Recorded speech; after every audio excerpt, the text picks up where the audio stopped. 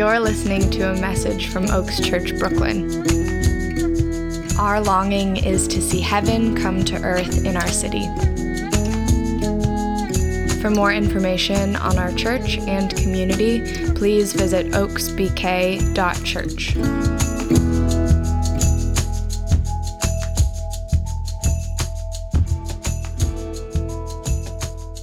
Proverbs chapter 1, verse 1 through 7. The Proverbs of Solomon, son of David, king of Israel, for gaining wisdom and instruction, for understanding words of insight, for receiving instruction in prudent behavior, doing what is right and just and fair, for giving prudence to those who are simple, knowledge and discretion to the young. Let the wise listen and add to their learning, and let the discerning get guidance, for understanding proverbs and parables, the sayings and riddles of the wise. The fear of the Lord is the beginning of knowledge, but fools despise wisdom and instruction. This is the word of the Lord. Good morning. If you don't know me, my name is Ryan. I'm one of the pastors here, and I have the distinct privilege of starting a new series for us this summer. It'll be our summer series entitled Sophia, which is fitting. We had Sophie read the series title verse for Sophia. If you're like, man, why are we preaching about Sophia? What did she do that was so special? Sophia is the Greek word for wisdom. And we're going to be doing an exploration this summer of the Proverbs, where we will be looking at a biblical perspective on what it means to live wisely in the world. But before we dive in, and before I pray for us to kind of settle our hearts, I do want to make this note. Talking to someone before service started, and just about how can we connect, and how can people get better plugged into this community. And a week like this, 4th of July, is an apt opportunity to connect with one another. Now here's what I'll say. Growing up in New York City, I am often, to my shame, assume that people are connected in this city. That's not the case, and many of you know this to be true. And as a church community, here's what tends to happen. We come to church, we find the people we connect with well, and then we forget that there are other people who still want to connect. We kind of forget where we've come from. And so here's my challenge to you. We had this whole summer Sabbath thing Meg talked about. If you're like hosting a 4th of July gathering, you're like, man, I got some space for a few people from church who might just want to get to know somebody. I want you to send me their details. You could use if you go to our website, the forms, like the splash page that comes up, or you can just email me, ryan@oaksbk.church. Because I think it's time for us to remember there are still people new in this community who want to connect. And those of us who are settled and connected, it's actually incumbent on us to help make those connections. So I leave you with that. Let's pray, and then we'll dive into today's word from the Lord. Father, we ready our hearts to receive from you. We say, have your way in us. Open our hearts, open our ears, that we might discern what you want to say to your people today. Speak, Lord, your servants are listening. In Jesus' name, amen. You know, usually here at Oaks, we love to root our preaching in like the embodied reality of life. And so usually this takes the form of us sharing stories, not just our personal stories, but the collective stories we share in our cultures and in our communities. And I always struggle with this part because I'm the kind of guy, I like to get to the brass tacks. I like to get right into the root of things. But also at the same time, there is a wisdom, no pun intended, to embodying these things we're talking about, to root them in reality. And this Sunday, I was struggling to finding some way to root this discussion on wisdom in my daily life. That is until God granted me a story to share with y'all, which is this. I was making coffee for some friends. Now, I grew up in a Puerto Rican household. We use what's called a greca. If you don't know what that is, it's just like it's a fancy way to say mocha pot in Spanish, okay? You put the mocha pot on the stove. If you're really old school, you got the sock thing going on. If you know what I'm talking about, there you go. Thank you. Okay, so I'm making this mocha pot, right? And I put the heat a little too high, okay? The heat's a little too high.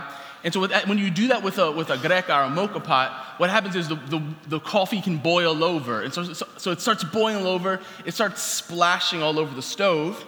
And in that moment, I got to clean this. So I turn the heat off. I move the greca.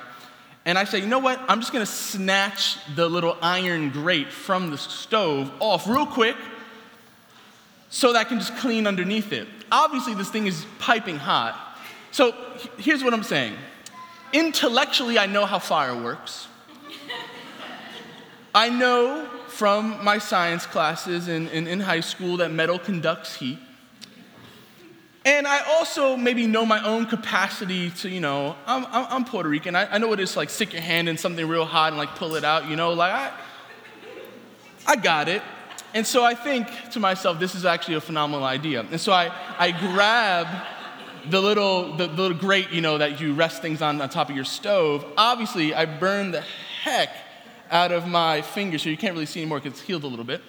And so in that moment, I was like, man, this is the story to share. Because in that moment, we have demonstrated the difference between knowledge and wisdom.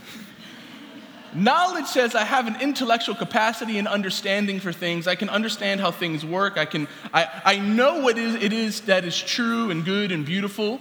Wisdom is then taking that thing and applying it rightly.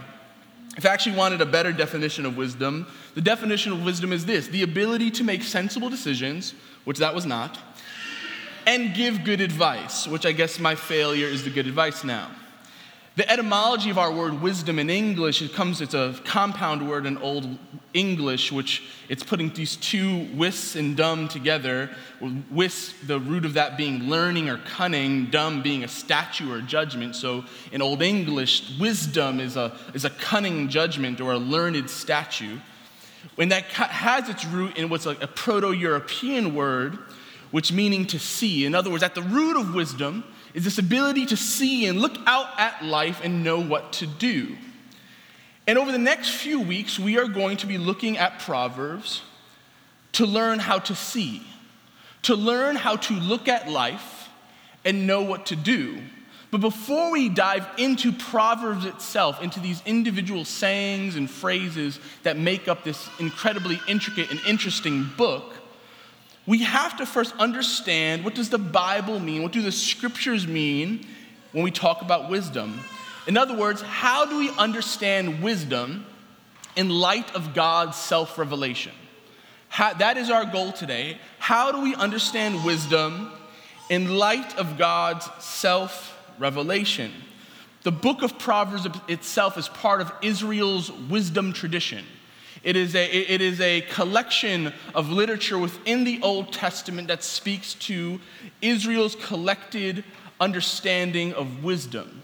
Those three books are Proverbs, Ecclesiastes, and Job, each providing a different facet of what the Bible's understanding of wisdom is. What is the ancient Israelite understanding of wisdom and how it relates to us and God? And so this summer, again, we'll be going through Proverbs, but before we do that, we're going to park right in the beginning of Proverbs to help us both understand what is wisdom and what is the function of this book called Proverbs. So Proverbs 1:1-7 is the literary lens through which we view the rest of the book. In other words, the author helps us out. When we read Proverbs 1-7, the author lets us know this is how this book is going to work. It's to know wisdom and instruction, to perceive words of understanding, to receive the instruction of wisdom, justice, judgment, and equity, to give prudence to the simple, to the young, knowledge and discretion. A wise man will hear and increase in learning. A man of understanding will attain wise counsel. To understand a proverb and an enigma, the words of the wise and their riddles. The fear of the Lord is the beginning of knowledge, but fools despise wisdom and instruction. This is the Proverbs, the book of Proverbs, summarized into a nutshell. But it's also a brilliant summary of what the Bible means by wisdom. So in understanding the purpose of Proverbs, we also come to understand this biblical view of wisdom. And so there's these 6 clauses in this beginning of this first chapter, and we're going to break down each of them to understand both the function of Proverbs as a book, but also to understand the function of wisdom as the scriptures dictate it.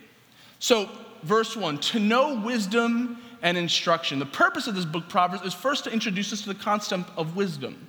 In Hebrew, the word wisdom is chokmah.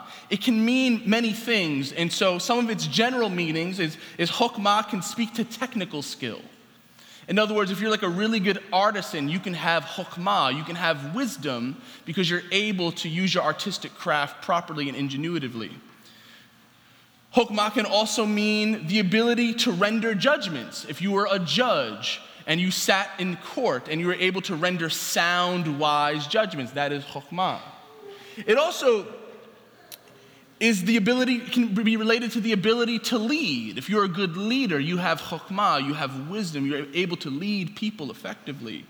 But all of those meanings are summarized in this kind of root meaning, which is the ability to understand how life works.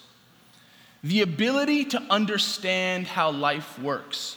I don't know if, you guys, I'm going to assume, given our demographic and age, we've all seen The Matrix, okay? When Neo's having that moment where he's able to perceive the Matrix, right? He's able to see past, into the code of the Matrix, right? He's able to understand how it works and just bend the rules of space and time, and the movies go downhill from there. But chokmah is that. It's that ability to look at life and to kind of see behind the veneer, see behind the curtain, and understand how life works. Now, this vision is rooted in the author's cosmology. What is a cosmology? It's understanding the story of creation. Because according to the ancient Israelite Old Testament literature, creation is not random. It is not happenstance. Creation is a well-ordered world. Because, as Proverbs 3:19 tells us, the Lord by wisdom, by chokmah, founded the earth. That in the very creation, God's wisdom dwells. That our earth is observable, and that we can observe these laws and effects that make it work is testament to God's wisdom. That it's his wisdom that holds together all creation. And so I can look at life, and because life is ordered according to God's wisdom, I can discern how life works. This can be summarized by what scholars call the deed-consequence relationship. If you read a lot of the Proverbs, they sound like this. If I do this, this will occur.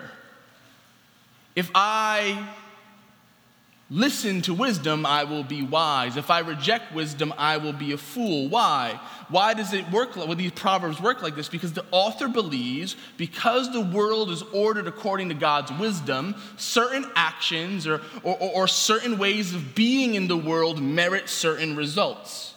Now, zoom out a bit. The author of Ecclesiastes will come later and say, hold up, author of Proverbs, it doesn't always work like that.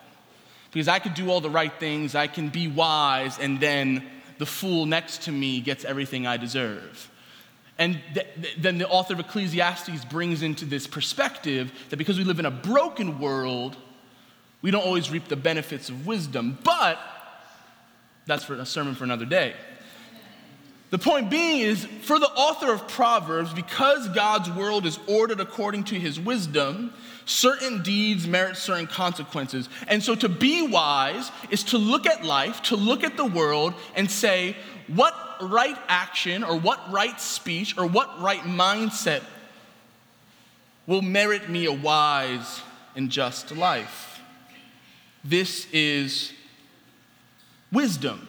When the Bible talks about wisdom in Proverbs, it's this relationship to the world, being able to look into the world, see how it works, and respond accordingly. But it's not just to know wisdom, it's also to be instructed. That wisdom, by its very nature, is instructive. This word instruction is the word masar, and it's better translated as the word discipline. That for the scriptures, the pursuit of wisdom is not simply an intellectual exercise. It's rooted in how we respond to life. That to be wise is to let life discipline us, to let life teach us, to learn from our mistakes and grow. And so wisdom is not just knowing how life works and responding, but knowing when we do, when life does kind of trip us up and life does kind of make us stumble, we learn from that. It's instructive. It disciplines us. But even that is not the end of wisdom. The end of wisdom is not just so that you can have a good life, so that you can have the life you desire. To receive the instruction of wisdom also means to receive the instruction of justice, equity, and fairness. In the biblical mindset, wisdom, the byproduct of wisdom is always justice. It is not simply how I try to maneuver through life to kind of have the life I want. It's how do I act and live and respond so that others have the just, fair, equitable treatment they deserve. Throughout the scriptures, there's this refrain that appears to do justice and love mercy. That to be wise is to be just. It's bound up in what it means to live wisely in this world, to factor in what will happen to others as the result of my decisions. That's what it means to live wisely. So that means when we think about our lives and we think about how we will respond and move in the world, one of the primary things on our mind should be, how will this affect the other? How will this affect the powerless? How will this affect those in need?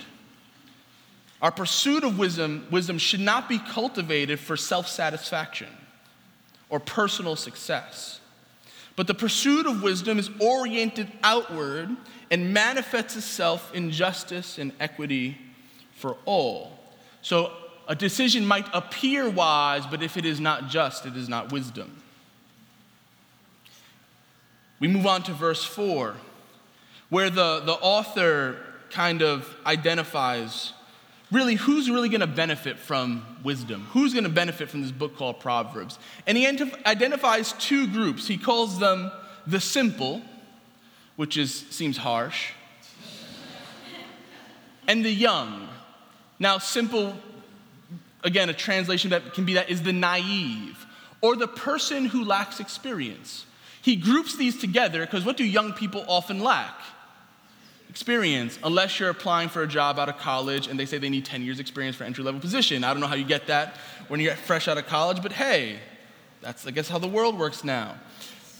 So the simple, the naive, and the youthful are in desperate need of wisdom. I look in the mirror, I look out of all of us. Many of us are young. Maybe some of us are simple. I don't know. But the point is, when I look at myself and I look at our church, we are people in desperate need of wisdom. Because wisdom often comes with experience. And so there's two ways to attain wisdom often. Either you learn the hard way or you learn from someone who's been down the hard way. And so that's kind of the choice for those of us in this congregation who find ourselves kind of moving through life, kind of navigating new situations, a new city, new relationships. How can I get wisdom? Well, it's to listen to this instruction. It's not just to figure it out on your own, but to put your ear to the ground and listen to the feet of those people who came before you. But there's also this is not just for those who are young or those who lack experience, because the next verse goes on to say that if a wise man hears this, he will increase in learning. If a wise person understands this, they will attain understanding and counsel. In other words, yes, while young people and people who lack experience need wisdom, the journey of wisdom is never over. That the wise can continue to grow wiser. That the experience can continue to learn. And so really the author is calling us to this pursuit that says very simply, the journey to wisdom is never finished. You don't achieve wisdom. It is not a class you finish. It is a continual pursuit you'll continue for the rest of your days. And because we are all at once in our life simple and youthful And because we will never see the fullness of wisdom in our lifetime, every person is called to the task of pursuing wisdom. Why? Because if you pursue wisdom, you can see how life works. You can live a life that is just, equitable, and fair, not just for yourself, but for those around you. And so this is sort of the invitation of Proverbs. This is the invitation of wisdom as the Bible sees it.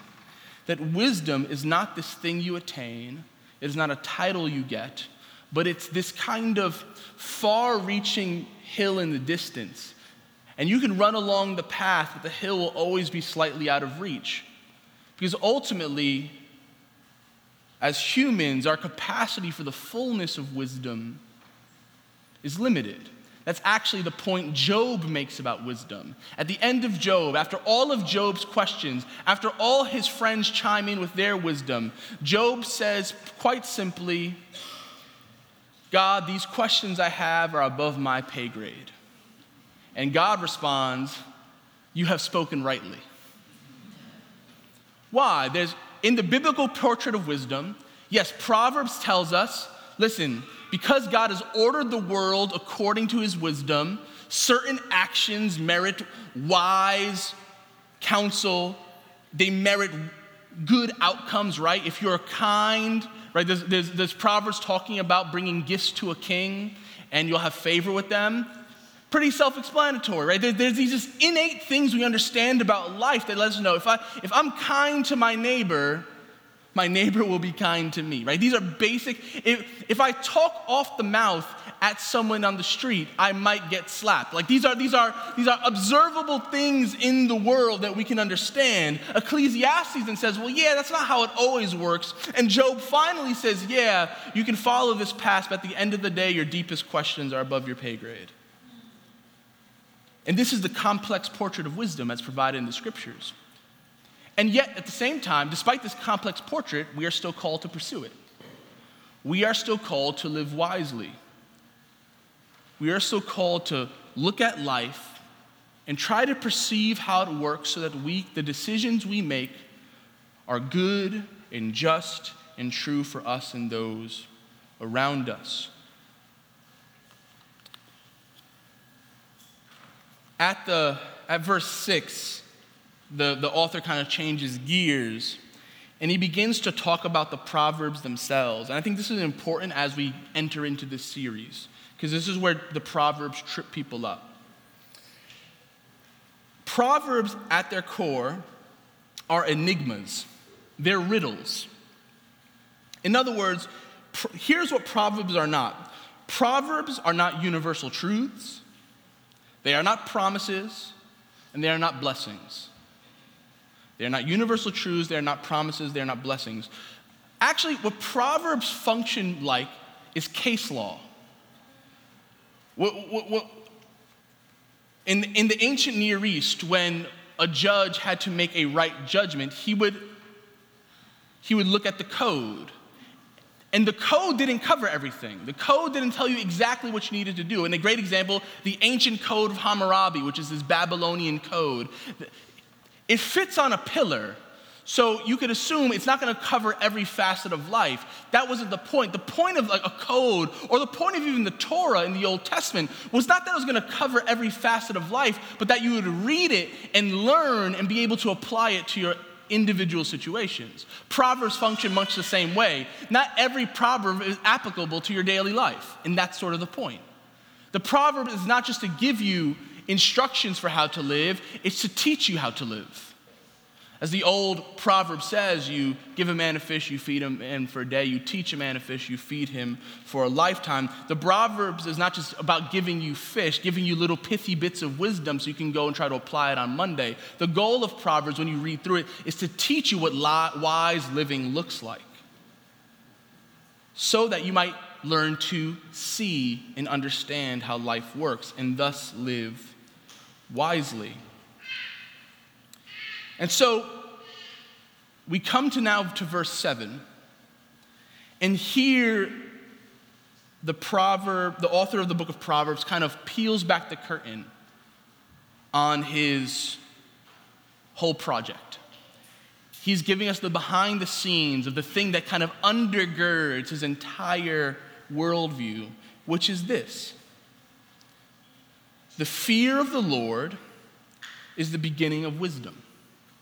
The fear of the Lord is the beginning, or another translation, is the foundation of wisdom or knowledge. This is the belief that undergirds the entire book of Proverbs. That the fear of the Lord, or better translated, awe and reverence for the Lord, in other words, to look on the Lord and to be like Job and say, God, yeah, how this entire world works itself out, I may not be able to understand, but I know you do. That kind of awe that comes before a transcendent, holy God and says, yeah, I kind of recognize now that I'm a person of unclean lips from a people of unclean lips, like Isaiah says when he comes into the throne room of God. This kind of awe, this reverence, this understanding that God is God and we are not. The fear of the Lord is the beginning of knowledge. The fear of the Lord, this awe and reverence for God, recognizing who he is, that he is utterly transcendent and beyond our capacity for reason. And yet, there is a word in Hebrew that is the general form for the word God. It's the word Elohim, right? If you just wanted to say God, like lowercase G-O-D, right? You would use the word in Hebrew Elohim, or El. But that's not what the author of Proverbs uses here. He could say like an abstract awe and reverence for God is the beginning of knowledge. Like God abstracted as this big, kind of distant, gray-bearded, kind of hovering over the world, kind of pulling the puppet strings vision of God. If we're honest, maybe that's some of us, that's our vision of God. The kind of old man behind the curtain who kind of doesn't want to be known and doesn't want to be named. If the author of the book of Proverbs wanted to make that point, that the beginning of knowledge is fear of this abstract entity, then he would have said that. But what verse 7, what he uses here, that when we say the fear of the Lord, if you look in your Bibles, if you have your Bible open, you see that word Lord is all capital letters. That is not a spelling mistake. That is to translate the word Adonai, which is Lord, which is the word used to replace, when Jewish people speak the scriptures aloud, God's divine name, Yahweh. So this verse could read, the fear of Yahweh is the beginning of knowledge. Here's why this is significant. In this moment, at the end of his summary of what wisdom and what the Proverbs are, this is what the author says. This is not an awe of an abstract entity beyond you. True wisdom, true knowledge, the foundation of it is rooted not in an abstract God miles away, but in a person with a name. The fear of Yahweh. Yahweh is the name God gives to Moses. I am that I am, or I will be who I will be. This is God's personal name. This is what he puts on the name tag when he visits Moses at the burning bush. This is the name by which the God of Israel is known. And so the implication here, it is not enough to have reverence for a God with no name or some sort of creator that's out there. But wisdom begins with knowing a personal God who wants to be known. The pursuit of wisdom is not a pursuit of abstract ideals or abstract tidbits of how to live. The pursuit of wisdom is the pursuit of a person.